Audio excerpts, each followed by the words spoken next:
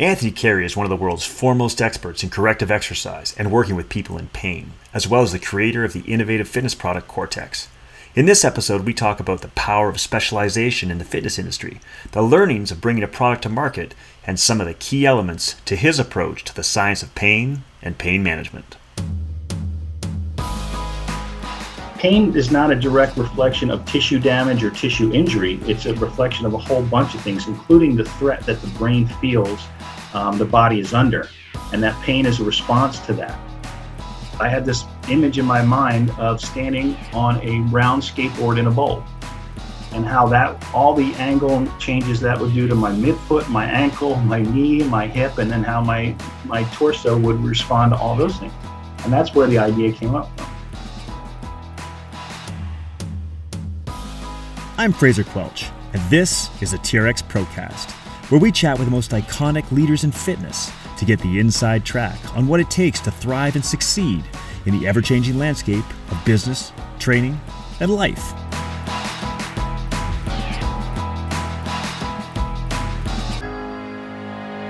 Honestly, I'm one of those people that hasn't gone dramatically off course of what I thought I originally wanted to do. In high school, I always saw myself getting into sports medicine was something that I thought would be of interest to me. And when I got to college, I realized that chemistry, biochem specific, was going to be the death of me. So I became an exercise physiology major instead. And but also knew from there it wasn't going to be enough, and decided I wanted to go to graduate school, and where I did get involved in the sports medicine program at San Diego State when I was out here, and found that extremely interesting. And I'd been an athlete my whole life, and played all sports through high school and even in college, and intramurals and all that kind of stuff afterwards, and so often got hurt myself as well.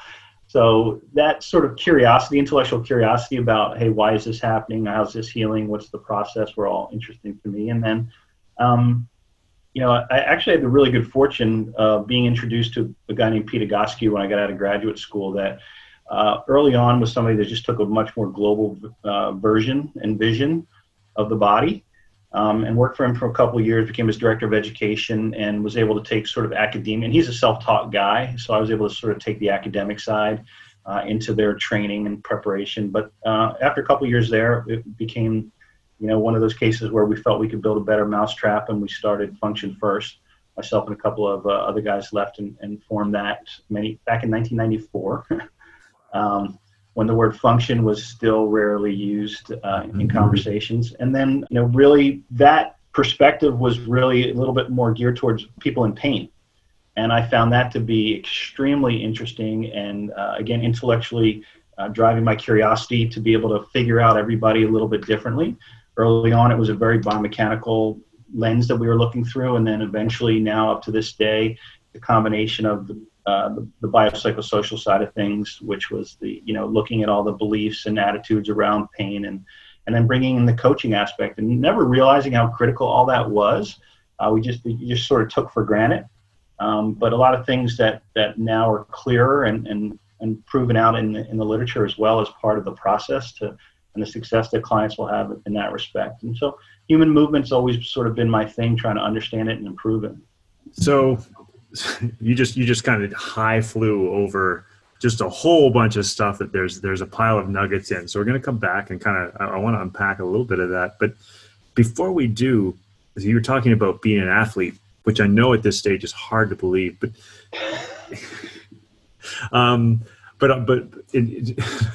seriously though, you were a really high level. You were serious. No, I wasn't serious at all. Because I've actually played football with you. Well, I mean, I wasn't playing, you were playing, and I was like banging around. But you were a high level quarterback coming out of school. Coming out of high school, and I did play in college, but I had the tools, put it that way. But is that? I mean, you talked about getting hurt and that being your initial inflow. Was on the football field, or were those some of the injuries that you'd suffered, or was it just kind of just throughout sport? A little bit of both, but my three main sports were basketball, baseball, and football. So basketball, multiple ankle sprains. That was the thing in basketball. A couple broken fingers, but yeah, football. And again, not major things, thank God. But tendon strains and little minor AC separations, things like that. But ultimately, it really impacted. It wasn't the kind of thing that was so debilitating that you got surgery, but you could also realize, okay, again, what's the process behind healing, and what do I need to do to sort of get back to where I was, instead of just taking time off or doing the basics that the athletic trainer gives you and that sort of stuff. Right. So you're an athlete. You go to San Diego State, right? That was school. Graduate school. I went to San Diego State. Graduate school, and in between, which school did you go to? Trenton State College, which is now called the College of New Jersey. Okay, so you go through college into San Diego State to do your graduate studies. You come out, and in San Diego State, you took what was your biomechanics and athletic training was my biomechanics and athletic training. So you were already on that road, as you said, like you were going down that pathway. So now you've got a biomechanics and athletic training, which at that stage is pretty prescriptive. Like where you are now is certainly not. That's not what they taught you, right? So now you get with Pete, and he probably becomes your first real professional mentor, I'm guessing, out of it. For an extended period of time, yeah, because when you're in graduate school, you have some professors that are advisors / mentors. Sure. When you're in an athletic training room, there's the head athletic trainers, and again, people that you would look to for some professional insight or suggestions on the process. But I did spend enough time with Pete, being there for a couple of years, that he did end up being. He may not even know that at this point, but that he did end up being a professional mentor. And so then you decide to stretch out on your own. Be like, okay, like I'm taking all this stuff. I've got a different direction. I feel like I can do it a little bit better. Got a few people around me, and you start Function First. So at that stage, how do you continue to form? Because again, from there you grew a whole lot. Like your approach is really unique, and you're one of the best people in the whole world at what you do in terms of dealing with people in pain, addressing the correctives. You've got this deep base in biomechanics, and the Gottschalk method was one, as you said, one of the first people were starting to talk about function. And then you take that a step further. So at a stage when, again, as you said, function is not something people are talking about. So how do you develop it from there? Your ideas?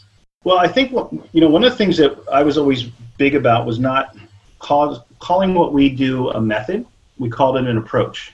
And the reason why we did that, and the reason why I was adamant about that, is because it gave us permission to evolve, right? If you've got a method, then you're either changing the method, right? Or you're doing something different. And if you have an approach, which is a mindset and a philosophy and values, from there, then you can grow and expand, and not only through just your own understanding, but also as the research starts to expand and enlighten you in different aspects of what you're doing, that can still go underneath that philosophy and again, having those values as it relates to how you work with people and how you approach the body. So with that, we were able to just continually grow that way as well. And the button that we pushed for business for a client was pain, right? And addressing underlying movement issues, and a heavy emphasis early on posture, which we realize now is not nearly as relevant as we thought it was then. But when you marry that with all the other good things that we were doing, we still got phenomenal results. So it just really came down to finding people that were dissatisfied or frustrated with a lot of what they'd gone through in the contemporary medical model. So you're finding these clients, they're coming in, you're applying what your thought process is, and so it's basically like your own little lab. The stuff that's working, you're making note of. The stuff that isn't, you're trying to throw away and trying to iterate and be creative on it to looking up and down the chain perhaps. So where do you start to validate that? I mean, so you've got a practitioner's approach at this stage of applying what you know, based on what you've been taught, but also pioneering a little bit, being creative in an area that at that stage was probably frowned on by some of the powers that be, right? I mean, dealing with people in pain in 1994 as someone, I mean, as an athletic trainer, you would have been okay, but the physiotherapists were very protective about that. That's kind of what I'm getting at. So now you've got to be like, okay, I think this is the case. where are you getting, and you've always been a pretty adamant researcher in terms of reading the literature. Are you reading the peer-reviewed studies? How are you evolving from that front beyond just the clinical? What's been really interesting, I think, is I today will still use exercises and things that I used in 1994, right? So some of them are still great, and even some of the model of how we meet with clients and how we set up our appointment schedules and all that are somewhat similar to what it was back then. What's changed more than anything is the narrative behind it, right? And that's because the science has changed. So I did this in 1994, and I thought I was doing this, and I had great results. Well, it turns out it wasn't doing that, but I still had great results. So here's the better narrative that explains why we're getting value out of what we're doing that way. And so, a big part of what my mission has been is to be able to put it in some kind of instructional format as well, that other people can get value out of it, meaning other practitioners, other coaches, and I've had physical therapists and chiropractors come through what we do as well, because again, it takes them out of their current model or mindset and gives them a different way to view things a little bit, and that's been helpful. Well, and that whole side of things has been more increasingly progressive as it's and evolved, I think, as gone along. I mean, being open to some of the information that guys like you are pushing out and others. So you talked a little bit earlier about pain being the business button that you pushed. Can you talk for a second about, because one of the things that I think is really common, especially as people coming out, and they hand you their business card, and you look at it, and on the bottom of the business card, it tells you about all the things that they specialize in. Yeah. And there's literally a list of about 10 things. You just went a different route. You said, hey, I'm a pain specialist. This is what I do. And then you did some other things for sure. I don't want to pigeonhole you, but pain was the thing you set yourself that you pressed your button on. Can you talk a little bit about the power of deep specialization and how that kind of helped shape your business and your success? I have for years have said, run your niche deep, not wide, right? I don't compete on price, for example, with other trainers. And I've also become very good in terms of understanding, and the literature that I'll read all sort of funnels into ultimately what I want to do with people or with movement with my other products, which means don't come to Anthony if you want to lose 10 pounds. Don't come to Anthony if you're trying to shave 0.2 of a second off your 100-meter sprint, whatever. I'm going to refer you out to somebody else. Now, if there's a hiccup in some of your movement patterns that could use a little bit of influence, I'll do that. But I never attempt to do any of that stuff. No bodybuilding, no general fitness stuff, no nutrition stuff, no sport-specific conditioning. I do fill that specific niche, and to be able to identify myself that way, and then therefore people to see me that way, means that I've narrowed a bunch of the competition, number one. But probably more important than that, I've been able to grow what we do better because there's been pretty much a singular focus. But therefore, it speaks for itself. Our results will speak for itself. So we don't have to do a lot of advertising, right? All the referrals and people saying, I mean, I've literally seen clients from over 17 countries and 30-some states who've come to San Diego to see me since 1994 because a brother-in-law told them, or, their sister had been there, whatever it is. But these people are like, they're so frustrated again with what they've done, and they've gotten such a positive referral from somebody that they trust, and they come to see me. And that's super powerful.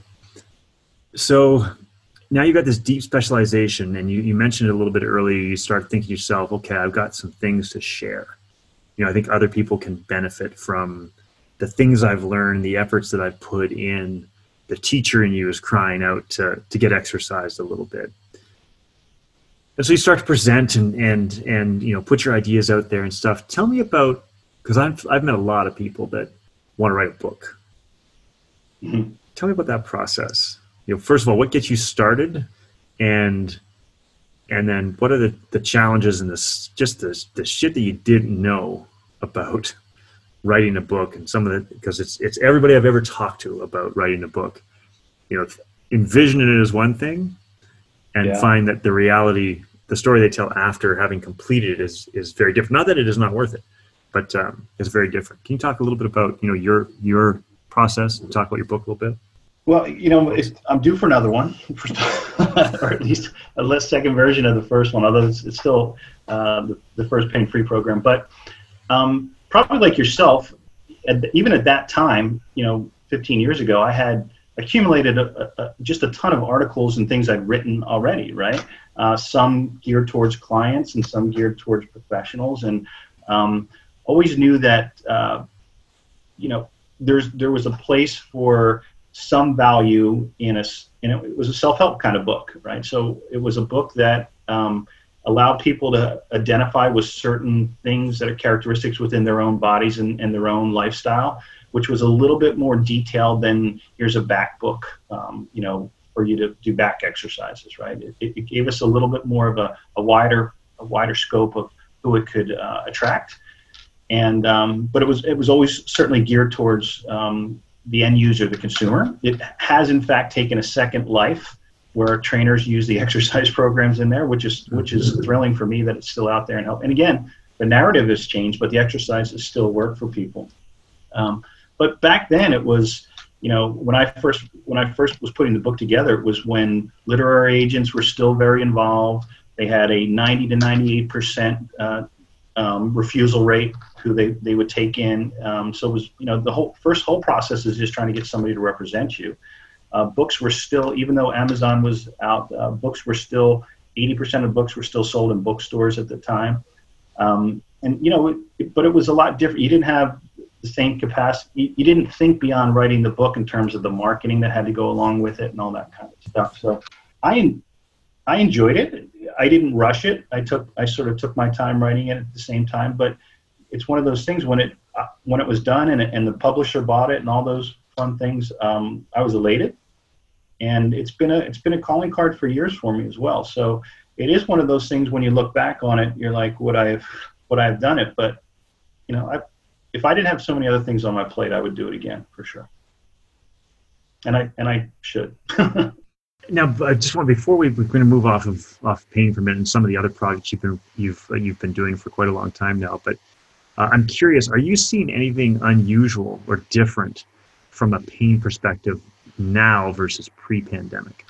Is there like a higher incidence of certain things that are making you kind of go, that's interesting, based on people staying at home, people not commuting as much, people, or is it sort of the same kind of stuff you're seeing? Yeah, well, it's hard. It's actually difficult for me to identify that. What I can say that is one of the things that we know that is, so when we look at pain these days, the model is looking at a three-legged stool where there's a biological, biomechanical, biophysical, biochemical, and there's a psychological, and then there's a sociological aspect to it, right? Mm-hmm. So if nothing has changed in their biomechanics, which it may have because now they're working from home and, sitting on the deep couch on their laptop and not getting up as often because there's nobody else in the office to talk. All those things may have changed as well, but the lack of social outlet, the anxiety, the stress, those kind of things are all part of the big old bowl of soup that adds to the pain experience. So things that may not have typically bothered them in the past because they had other outlets could be something that's contributing just to an uptick in their own personal experience at this time. But just in terms of like workspaces and stuff like that, yeah, there's a lot of people that are sort of compromised now because they don't have the fancy desk and chairs and all that stuff that they have at work. So that's always a factor as well. So yeah, just before we move off, can you expand a little bit? You talked about your pillars of the way that you kind of look at the pain experience. Can you just expand a little bit on each one of those? That way people who are listening can be like, oh, okay, I kind of understand a little bit better of how your approach actually works. Sure. Now, and that's not me. That's the science, right? Yeah. So it's considered a biopsychosocial experience, right? So the interesting thing about that is, and I've just used the word at least twice, experience and not a sensation, right? So pain is in fact is an experience and it affects everybody differently, right? And if you think of something as really sort of one end of the spectrum, like phantom limb pain, right? Why does a person get a pain in a foot that's no longer there? It's because there's still a representation of that foot in their brain.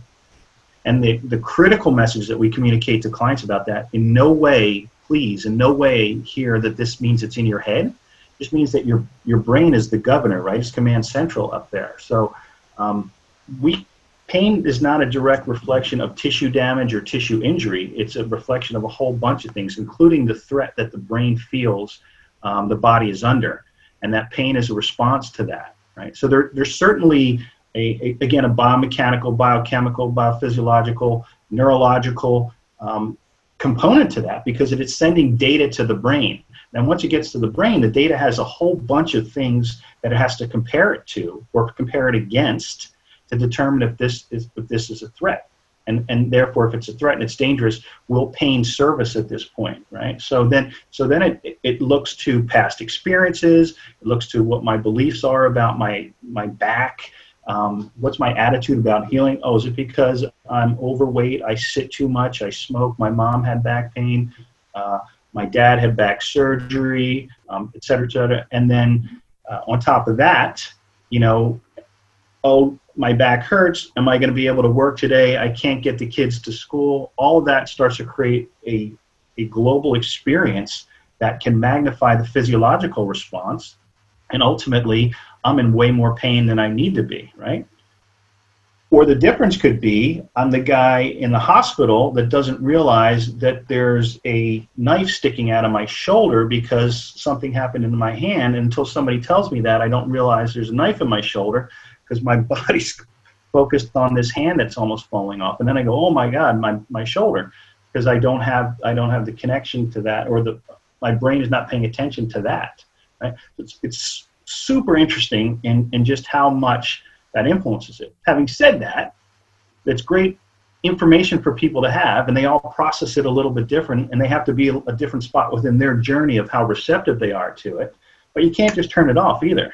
Oh, now that I understand that because I saw an MRI that said my back was bad, and I also am afraid that I'm not going to be able to earn any income for my family, if I can just pretend they don't exist, my pain's going to go. That's not true either. Mm-hmm. Right? There's still a physiological or biomechanical driver that is the genesis of this in the first place. Yeah, no, it's absolutely fascinating. Thanks for talking about it. And as you're speaking, I'm of course reminded of Lorimer Moseley's amazing story about exactly what it is you're talking about, and the brain's how pain actually works. So if anybody's hasn't seen Dr. Lorimer Moseley talk about that, search him. TED Talk. Yeah, search his TED Talk out, and I guarantee you'll have better understanding, and you'll also be highly amused, because it's an amazing story. But he's an entertaining guy. We have that up on our blog. We have a link to that, and I refer my clients to that all the time. Not only is he one of the preeminent researchers in the field, he's also one of the most entertaining speakers you'll ever listen to on a topic. Absolutely, like that, right? Yeah, and with a unique personal story to actually to pull it all up. So that's a great resource. All right, so you've got your business, Function First is cranking along. You've got your book out there. You've established yourself. You've won a bunch of industry awards, all that kind of thing. So what possesses you to take a flying saucer and then put it on wheels so it slides all around? So I'm talking obviously about the Cortex, and I'm being a bit facetious, but tell me about that process. So Cortex has been out for 10 years now. Mm-hmm. And, a lot of people say this, and I'm going to say it because I believe with all my heart. I think we were before our time, to be honest with you, in a lot of ways. I was literally standing in a squat rack in a commercial gym one day, and I was trying to figure out, I was thinking to myself, I'm going to do another front to back linear up and down motion. And how can I stimulate my body in different ways? And I had this image in my mind of standing on a round skateboard in a bowl, and how all the angle changes that would do to my midfoot, my ankle, my knee, my hip, and then how my torso would respond to all those things. And that's where the idea came up from. And then it became just a hobby. We started playing around with a bunch of different ideas, and over time, and then, finally we did come to market with it, first iteration of it. It's been a slow process, but the beauty, I think, of what's happening is people, especially as people are better understanding function and seeing, and again, variability, which is one of our pillars in everything that I do, both in Function First and the Cortex, is introducing that variability to the system so that the system can thrive with those challenges. You know, it would, again, you're right, because it was one of those things people be like, dude, just stay in your lane. Well, no, and don't get me wrong, I'm not being critical, and I make light of the flying saucer on multi-directional rollers all in a bowl. But basically, if you're not familiar with the Cortex, think of literally a flying saucer sitting in a bowl with ball bearings inside the bowl, so it slides and tilts and twists, and that's what you get it. And again, it was one of the most unique products I think I've ever seen. In that, it's one of those like, what evil genius thought this thing up? Because it's so unusual and yet offers so many different things. So I want to dig into that a little bit, because lots of people have ideas about, hey, I've got this cool idea that I want to bring to market. So tell me about what was the early input? I'd love to know what the first iteration looked like. Like, what was it? How'd you build the first one? So you know what if you've ever been in a warehouse and saw the big fans that they have, mm-hmm. you know, they could be anywhere 3 to 4 feet tall, but they sit on a big base, big steel base. So we took one of those, flipped it upside down, put a piece of plywood on the inside, on the top, so that it had like a platform. So it's almost like a Bosu, except hard turned upside down, hard. Yeah. And then we positioned, and at the time it was 6 ball transfers, all on the same tangent, same angle as that upside down dome, to see if we could reproduce. So we did. I mean, if you think it's challenging now, you should try it then, when there was no handrail, no stopper. There was nothing. The first one I saw didn't have any handrail.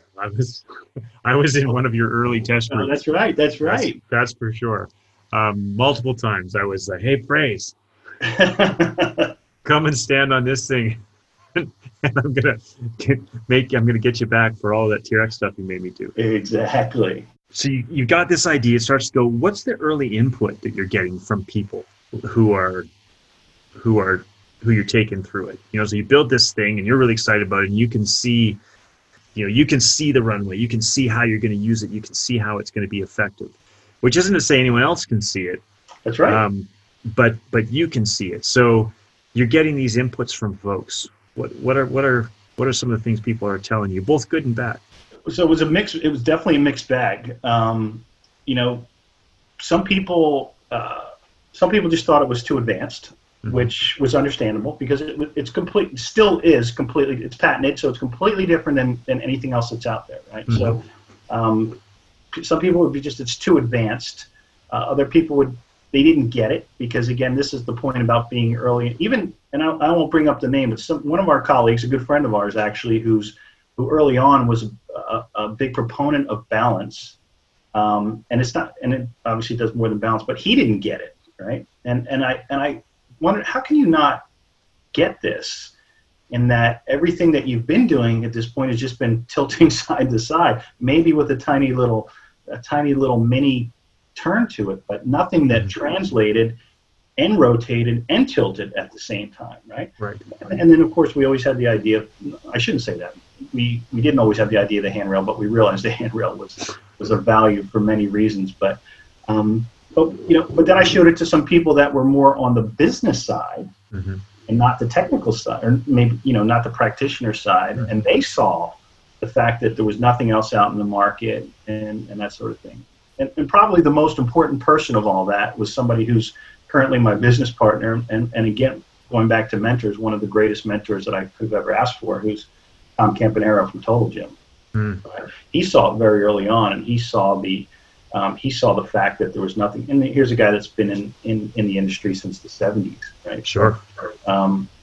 Having him listen to me, and he didn't get involved till later, much later, but he'd always been somebody I could bounce ideas off of and that sort of thing. So, and we went into it a little bit blindly, realizing that, not realizing the entire process from production to marketing to all those things that go along with it, right? So that's exactly where I want to go now. So you've got this idea, you've got an upside down fan thing with a piece of plywood on it, and then you start to iterate and evolve. and you get into, tell me about the process of, well, we've got the invention piece down, but the process of iteration and then expanding into, now you're stepping into an area that you have absolutely no prior knowledge about, which is how do I bring a product to market? And you just touched on it a second ago. How do I market this? Who do I even talk to? How do I manufacture it? Where do I manufacture it? How many do I manufacture? All of those questions that you have to answer, those are all big questions that have potential big costs and risk associated with them. So tell me about that, your learning curve and things that you would do differently or things that you managed to get right. Yeah, one of the things that I did have as an advantage is early on, when I say we, one of my former teammates from college and a friend was an engineer, so he was very much involved in the early stages of the Cortex and the company. And he not only was an engineer, he was a kind of manufacturing engineer. So he had some relationships with manufacturers. He understood sort of cost of goods and how that translated into margins and all that kind of. He had that side of it reasonably covered, which was helpful at first.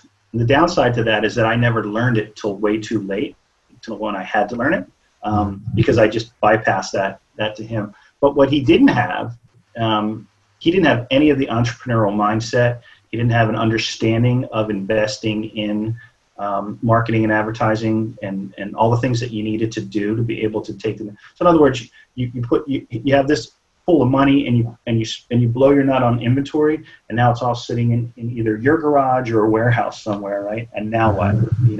Build it and they will come, in the field of dreams, or do you got to do something? And so we learned pretty quickly that we had to start to partner with other people if we could, distributors and that sort of thing, get to the trade shows, all that, and cha-ching, cha-ching, cha-ching, cha-ching, right? It's, not having a budget ahead of time and all that kind of stuff was just mind-blowing.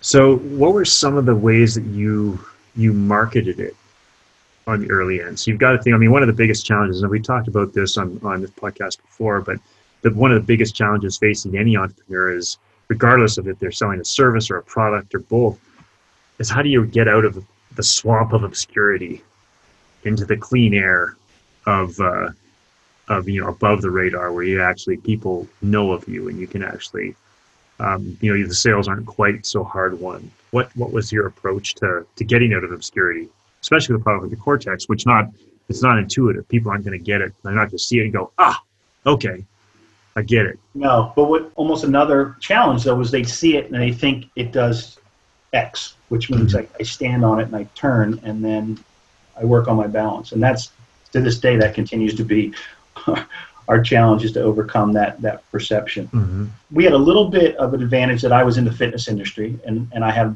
a lot of contacts and I had a little bit of a name. So there was some low-hanging fruit where people would at least listen and take a look at it because they knew, I wasn't going to bring a piece of garbage to market. So that helped. Was able to get early on, was able to get into the Perform Better catalog at the beginning, which was really helpful. Matter of fact, they even put us on the back cover of their catalog when we first came out.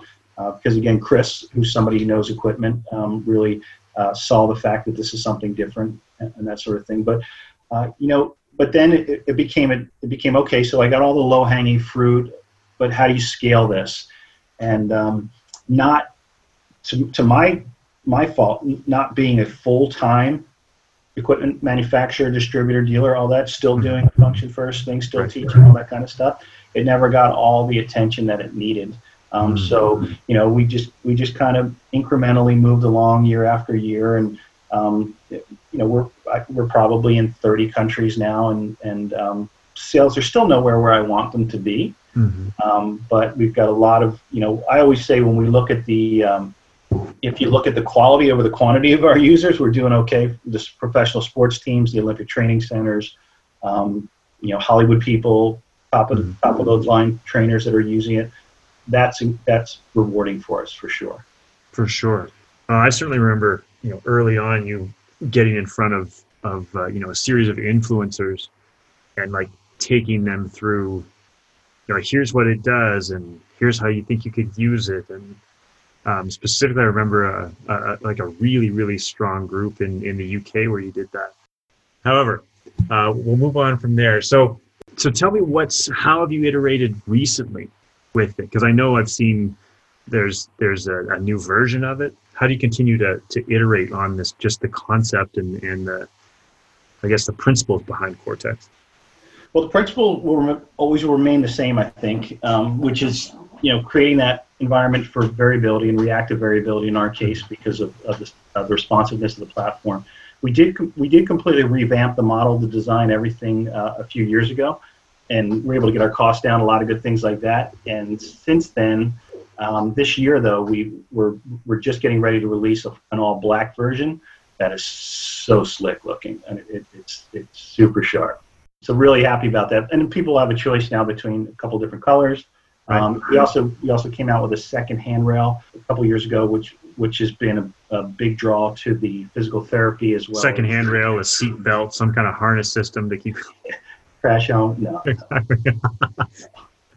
No, but seriously, so second handrail is the rehab group on the rehab side, and seniors, they prefer to step into it and step on versus stepping on it. Has been one of the big things. Also gives another anchor point for the upper extremities when you're doing certain things. So we're in a lot of physical. Matter of fact, our business has shifted. We're probably 65% into rehab now, more than going way back. As I said early on, it was a lot of fitness and just kind of my network that way.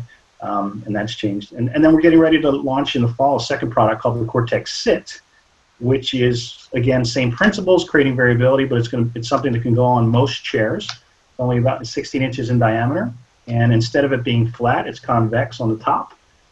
So it's almost like sitting on a little saddle. And it goes through all those same tilt, slide, and rotation at the same time. So the variability that adds to the tissue and the joints of the lower back, hydration, all those kind of things, constantly keeping those structures from being loaded continuously. And it's a great little exercise device for that and pelvic floor. And we're really super excited. And that's going to be consumer facing. So with people like you and I who are spending way more time working from home now, couldn't be a better time to launch it.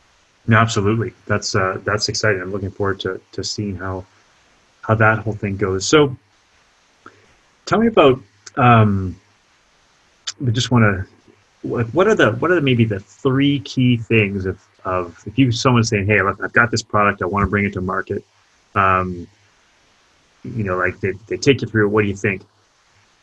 What are the three things, the three pieces of advice you would give somebody who's you're having that conversation with? Well, number one is I would make sure it's not a Me Too product. Right. And there's so many things, and our industry is just notorious for this, right? Me Too products, and you guys know about it better than anybody. Or it's just this minor little tiny iteration that's different, that's not enough to stand out alone. And if it's just if it's an independent inventor coming out and not somebody with a huge bankroll that's trying to do it, they're really not creating any kind of point of differentiation. And it's really not. And if you can't see it and easily explain it, so either you put it down and somebody uses it and you can see what it does, or they can understand it just by its design. That's always going to be part of the challenge and the communication part. So if you don't have that, it's almost not worth trying to put your blood, sweat, and tears and your savings into that. The other thing is, it's great to have an idea. It's even great to tool around and come up with some individual prototypes.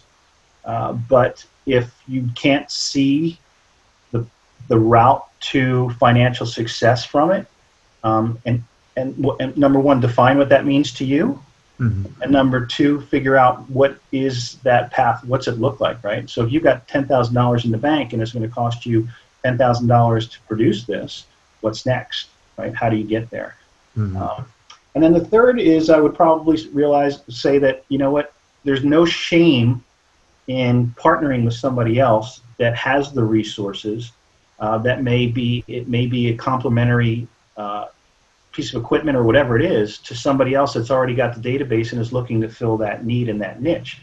Have that intellectual property protection that you need to have, and have those non-disclosures that you want people to do that protective side of things. But man, it can be really, really fast-tracked if you go with somebody that's already established themselves in the market and has the resources, has the network, has all those things that can help you from production to marketing to distribution right off the bat.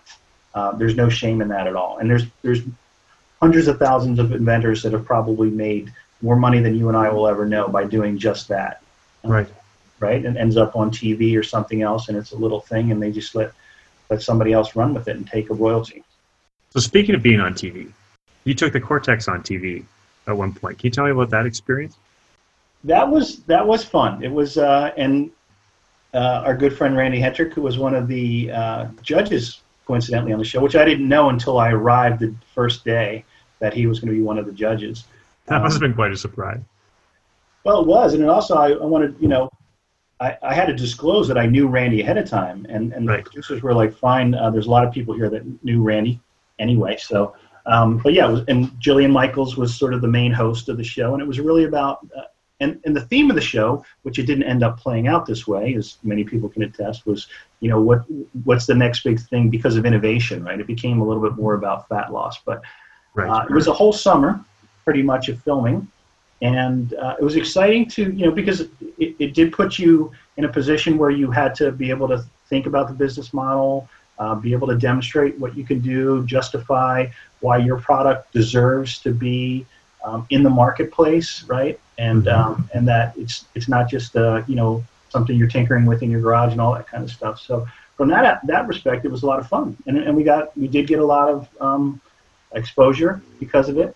And I really did get I learned lessons both from Randy and Jillian specifically. And there was a third judge who was a little bit more of an exercise physiologist. But, Jillian's been around enough in the industry long enough to ask good questions and have good ideas about the business side. And, of course, Randy is somebody that I often look to as an advisor and a mentor when it comes to what he's done with TRX. Right. We're just about out of time, so I want to get into some of my final rounds of questions. These are the ones that are fun. Can you tell me what's the most profound professional moment that you've had? Do you think back about your career and all of the different interactions you've had? And can you think, is there one that sort of stands out as like, wow, that was just so pivotal at the time and had a big impact? Actually, I've recently thought about this and was going to share it in a blog post. Back when I was working, so this was probably 1993 or 94 before I left Egoscue. I got to work with Jonas Salk, who was a Nobel Peace Prize winner who helped develop the polio vaccine. He has a whole Salk Institute here in San Diego. And he was in his 80s, I guess, probably at the time. And he was coming in for his back. His son also, who's also a scientist, was coming in as well. But I got to work with Jonas. And so here, just imagine the impact that this guy's had on global health, right? And, unbelievable. It's unbelievable. I mean, all of us our lives are different because of that, right? And his institute continued even back then. It was contributing to, ongoing research and the body of knowledge that was keeping us safe here on Earth. Mm-hmm. And he was the most humble, soft-spoken, open to the advice and the instruction that I was giving him to help him to get to where he wanted to be with his ex. You would have no idea that this guy could have ran circles around me in any aspect of human anatomy or physiology, right? Mm. He was one of the most coachable, kind clients I'd ever worked with, right? To the point where this many years later, when I still think back on it, because people, you just like you, we've worked with professional athletes and all that, right? But here's this tiny little old man that long ago left that kind of mark on me because of just how receptive and humble and willing he was to do what was going to be best for him to help him move to where he wanted to be with his body. Never in any way condescending, never in any way made me feel like I should, be bowing down in front of him or anything like that. And that did leave a mark on me in terms of the degree of humility that we should be carrying with ourselves at all times. So as we get to, as you and I get to speak in front of them, we have newbies that come up to us, right? And maybe they ask a question that really doesn't make all that much sense. I've seen you do it a million times where you give people that time and you're kind enough and you're willing enough to depart some value on top of them, even though you've got people grabbing you here and there at conferences and all that kind of stuff, right? And having that mindset and the fact that we can, even that 15 to 20 second interaction that we can have with somebody in passing at a conference that looks to us for some kind of insight or some kind of guidance, probably makes a tremendous difference that we're not aware of. And again, it just adds to the humanity of what we're doing on a regular basis. What a great story. I love that. So what are you most excited about or focused on in your own training right now? What are you doing for Anthony Carey? For me, I've really started to take a much bigger interest in, well, I've always been a big into personal growth, actually has been a big part of it. And along with that is I really want to do as much as I can do for brain health these days. So speaking of football and sports and mountain biking and all that, there's been one or two bumps on the head, those kind of things that make you think, those little forgetful moments and all those kind of things that start to happen as we get a little bit older. So I want to be optimized with that. So nutritionally, things that I do, meditation, other kind of brain input through sounds, binaural beats, speed reading, all these things that are going to challenge me that way is a big part of it. And then I combine that with the cardiovascular side of things as well. And how much am I interpreting, or how much better am I absorbing information when my heart rate's up, and depending on the type of exercise and those kind of things. I try to combine it that way. And obviously just want to maintain being pain-free and mobile, and they're the kind of things I do. And am I ever going to be down to 10% body fat again? Probably not. But if I'm at 13 to 15, I can be pretty happy. Totally. That's very cool. Who are you currently inspired by? Who or what makes you go, this switches you on? Like where do you, where's your inspiration coming from these days? I guess it depends on, what bucket in my life we're talking about. I get inspired by a lot of different people depending on, is it personal growth? Is it brain health? Is it, is it learning more about the biomechanics or the neurophysiology or whatever I'm currently got my eyes on at the time? Who would you point me to right now, just on phrase? You gotta look into what this person's talking about, or you've gotta. Well, some people are going to find this corny, but I've been a big fan of Anthony Robbins for years, and to this day I still listen to his stuff. And one of the biggest things that I think many people don't associate with him, which has been a sort of part of his mission in the last couple of years, is financial acumen, right? And understanding, what we're doing with our investment accounts and the money that's going out in fees and that kind of stuff. And we're putting money away for our kids for college and in a time like this, understanding where some of the expenses are that we're not aware of, right? I've definitely learned not to go blindly into the night and just keep depositing certain things. I've moved accounts around. I've gone out of certain funds and into others, and basically how we're getting raked over the coals by some of these financial institutions, that kind of stuff. So minor little tweaks to that for any of us can pay off big time in 20, 30, 40 years from now. Well, that's absolutely right. Hundreds of thousands of dollars pay off. Yeah, no, absolutely. Yeah. All right, so you have the whole day to yourself, no responsibilities whatsoever. What do you choose to do? I choose to go down to, early in the morning, I go down to the coast in La Jolla, by the Cove area down there. Anybody that's ever been along there where the Wedding Bowl is and down that way. I'm going to drink my coffee. I'm going to do my meditation and my journaling. I'm going to think about the day from there. Then I'm going to take my stand-up paddleboard down to La Jolla Shores and paddle out into the caves and all around that way and come back. Am I alone or am I with somebody? You can be with whoever you want to be with. Okay. It's your day. You've got no responsibility. Well, then I'm going to meet my wife for lunch, where we can We can sit and again look over the ocean somewhere, maybe in La Jolla, maybe in Del Mar. Spend a couple hours there, and then probably head back towards where we live, about 10 miles inland, and take a hike up Cowes Mountain, which is just 2 miles from our house, which we enjoy doing together at the top there. Come down, grab the kids, take them out for a huge dinner somewhere at a beautiful outdoor restaurant, probably sushi for them, where we do that. And then I'd come home, and after dinner, I'd probably let everybody off and do their own thing, and then I would read. Sounds like a pretty good day. Yeah, it would be. It's not bad. It's not bad. It's not bad. I mean, if I could jump on my private jet and go to Fiji, I would do that. But the jet's in the shop. Yeah. I mean, sometimes you got to get repairs.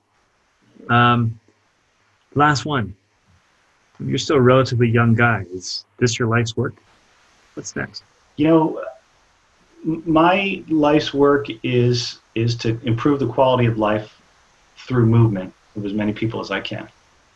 And right now, that is a matter of getting my products out there that can help people, getting our education out, the Pain-Free Movement Specialist, getting that out so other practitioners can help that. And then there'll probably be something next that will be geared towards, getting the ability to influence kids early on, especially underprivileged kids and on a socioeconomic scale, to get them doing some things that again can lead into better performance in school for them as well. But it'll always be about movement. Thanks for listening to this week's episode of the TRX Procast. As a thank you, we'd like to offer you 30 days of free access to the TRX Training Club, which features hundreds of amazing workouts with some of the best trainers in the world. Get your access by the link in the episode description below.